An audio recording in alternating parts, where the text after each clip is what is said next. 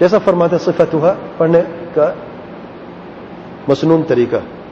اذا حصل کسوف او خسوف، اذا جب حصل ہو جائے کسوف اور او خسوف سورج یا چاند گرہن ہو جائے، ينادى للصلاة بقولنا الصلاة جامعہ، نماز کے لیے منادی کی جائے گی، پکارا جائے گا ان الفاظوں سے الصلاة جامعہ، جمع ہو جاؤ، اکٹھے ہو جاؤ نماز کے لیے، یا یہ نماز با جماعت ادا کرنی ہے، اعلان ہو رہا ہے. تو لفظ کیا ہوگا؟ الصلاة جامعہ. فإذا اجتمع الناس، بس جب لوگ جمع ہو جائیں، صلی بہم الامام، امام امامت کر کے نماز پڑھائے گا، دو رکعتین طویلتین، دو رکعت لمبی، طویلتین لمبی، یجہر فیہما بالقراءہ، ان دو لمبی رکعات میں جہری طریقے سے قرات کرے گا. جہری طریقہ کیا ہے؟ بلند آواز میں. یقرأ فی الرکعۃ الاولی الفاتحہ، پہلی رکعت میں سورہ فاتحہ پڑھے گا. یعنی ترتیب کیا ہے؟ تکبیرہ تحریمہ ہے، پھر دعا استفتاح ہے سبحانک اللہم وبحمدک، پھر استعاذہ اعوذ باللہ من الشیطان الرجیم، پھر بسملہ بسم اللہ الرحمن الرحیم، پھر سورہ فاتحہ. یقرأ فی الرکعۃ الاولی الفاتحہ، سورہ فاتحہ کی رکعت میں پڑھے گا. ثم سورۃ طویلہ، پھر اس کے بعد لمبی سی کوئی سورت، سورۃ طویلہ. سورۃ کیا ہے؟ نکرہ ہے، کوئی بھی سورت. طویلۃ، کوئی بھی سورت ہو اور لمبی ہو. کتنا لمبی ہو؟ جتنی لمبی لیکن ہو لمبی. ثم یرکع ویطیل الرکوع، پھر جب لمبی سورت پڑھ لے پھر رکوع کرے اور رکوع کو بھی لمبا کرے، یطیل الرکوع. ثم یرفع قائلا سمع اللہ لمن حمدہ، پھر سر اٹھاتے ہوئے رکوع سے یوں کہے سمع اللہ لمن حمدہ، سمع اللہ لمن حمدہ ربنا ولک الحمد. کیا جب رکوع کرے گا تکبیر نہیں پڑھے گا؟ تکبیر پڑھے گا. شیخ نے بیان نہیں، کسی کا مطلب یہ نہیں ہے کہ نہیں پڑھے گا. نماز کے باقی طریقہ وہی ہے. تو سر اٹھاتے ہوئے کہے گا سمع اللہ لمن حمدہ ربنا ولک الحمد. تو اس کا ذکر کیوں کیا؟ تکبیر کا ذکر نہیں کیا رکوع سے پہلے.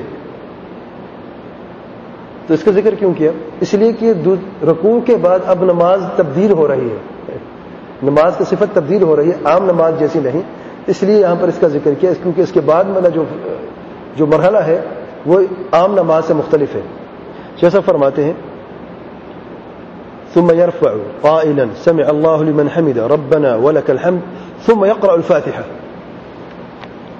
پھر سورہ فاتحہ پڑھے گا. یعنی رکوع کے بعد پھر سیدھا کھڑا ہو جائے گا.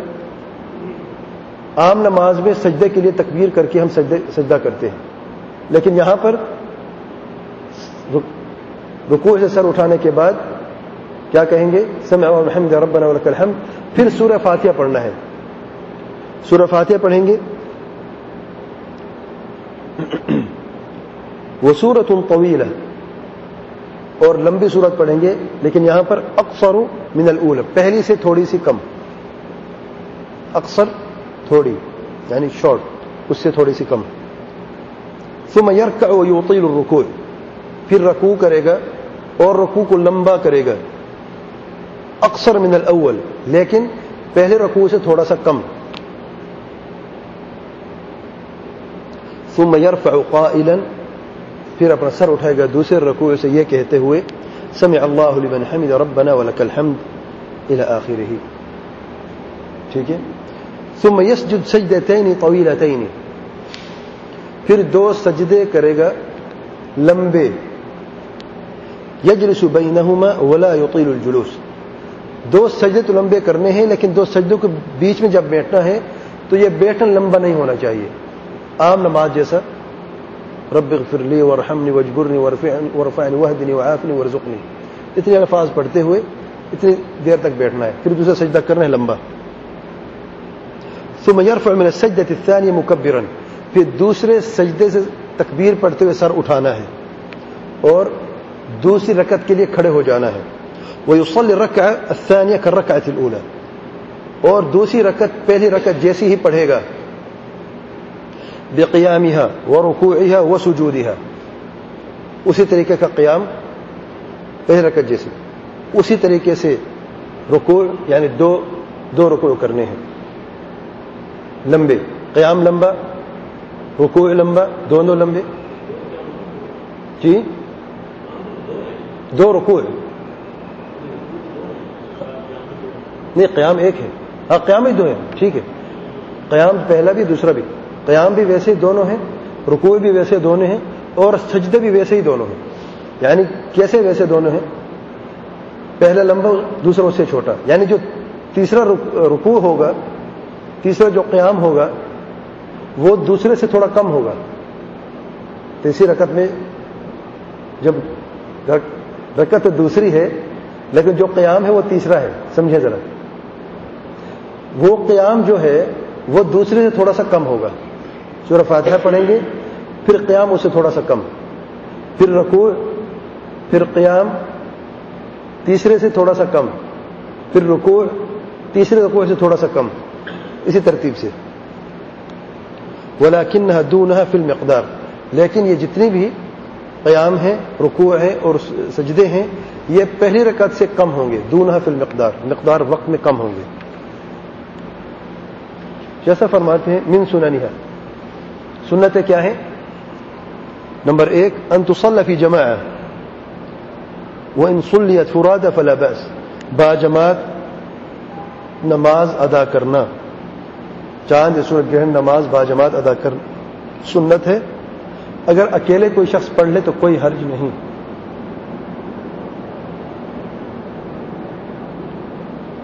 نمبر 2 التطویل فی الصلاة، لمبی 2 رکعت 4 رکوع، رکعت رکوع میں فرق ہے، رکعت 2 ہے اور رکوع 4 ہے۔ رکعہ عربی زبان میں قیام، رکوع، سجدے کو کہتے ہیں، ایک قیام ایک رکوع 2 سجدے، اسے رکعہ کہتے ہیں۔ رکوع صرف رکوع کو کہتے ہیں، اور رکعہ میں رکوع کا اس لیے ہے کہ سب سے اہم چیز جو ہے ان تینوں چیزوں میں وہ رکوع ہے، اسی لیے رکعہ بولا جاتا ہے۔ تو دوسرے نمبر پہ التطویل فی الصلاة، لمبی نماز پڑھنا، بقیامها ورکوعها وسجودها الا اذا انجلى فیتمها خفیفا، تو لمبے تو پڑھنے ہیں لیکن ایک صورت ہے کہ تخفیف کر دی جائے، اگر جلدی سے گرہن ختم ہو جائے، آپ نے نماز شروع کی، اب پہلی رکعت میں ہے، لمبا آپ نے پڑھا ہے، یا دوسری رکعت میں ہے تو پتہ چلا ہے کہ گرہن ختم ہو گیا ہے، تب آپ نماز کی تخفیف کر لیں۔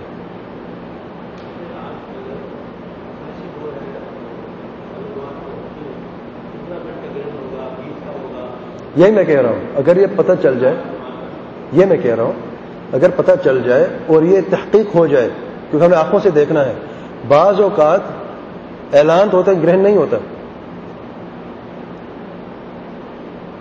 یہ دقیق نظام ہے اللہ تعالیٰ کا، بعض اوقات 20 منٹ کہتے ہیں 25 منٹ ہو جاتا ہے، کیونکہ ان کی کیلکولیشنز جو ہے وہ ملینز آف ایئر کے لحاظ سے ہے، تو اس میں جو فرق پڑتا ہے وہ تھوڑا نہیں پڑتا، بعضوں کا دقیق بھی ہوتا ہے، بالکل صحیح ہے، 10 منٹ کے 10 منٹ ہی ہوتا ہے، پارشل کہتے ہیں پارشل ہی ہوتا ہے، فل کہتے ہیں فل ہو جاتا ہے، یہ بات بھی درست ہے۔ لیکن اس دوسرا طریقہ یہ ہے، یعنی پہلے سے تو آپ کی بات درست ہے، پہلے سے پتا ہو کہ 20 منٹ کا ہے تو اس کے مطابق نماز پڑھنی ہے۔ دوسرا طریقہ کہ کوئی آ کے خبر ہے مسجد میں کہ گرہن ختم ہو چکا ہے، نماز پڑھ رہے ہیں، بلند آواز آ کے کہہ کہ گرہن ختم ہو چکا ہے، یہ بھی جائز ہے کہنا، کوئی حرج نہیں ہے، تو امام سن لے گا، امام پھر تخفیف کر کے نماز ختم کر دے گا، لیکن پڑھنے اسی طریقے سے، یہ نہیں ہے کہ 2 رکوع میں سے 1 رکوع پہ اکتفا کر لے، نہیں، ایک رکعت میں 2 رکوع ضرور پڑھنے، اگرچہ ختم بھی ہو جائے گرہن تب بھی اسی طریقے سے نماز پڑھیں گے، لیکن جو لمبی صورتیں ان میں تھوڑی سی کمی کر کے نماز کو جلدی ختم کر دیں گے۔ نمبر 3 ان الرکعۃ الثانیہ، دوسری رکعت اقصر من الاولى، وہ پہلی سے کم ہوگی، بقیامها ورکوعها وسجودها، قیام میں، رکوع میں اور سجود میں۔ نمبر 4 الموعظۃ بعدها، نماز کے بعد موعظہ، امام صاحب جو ہیں وہ اٹھ کے کھڑے ہو جائیں گے، مقتدیوں کے لیے کوئی اللہ تعالیٰ سے ڈرانے والی بات کرے گا، کیونکہ یہ موقع اور محل ایسا ہی ہے، کیونکہ چاند اور سورج گرہن کی وجہ اللہ تعالیٰ کی ناراضگی ہے اور لوگوں کے گناہ ہیں، وتذکیر الناس بقدرت اللہ سبحانہ وتعالی، اور لوگوں کو نصیحت کرنی ہے کہ اللہ تعالیٰ کی قدرت بہت عظیم ہے.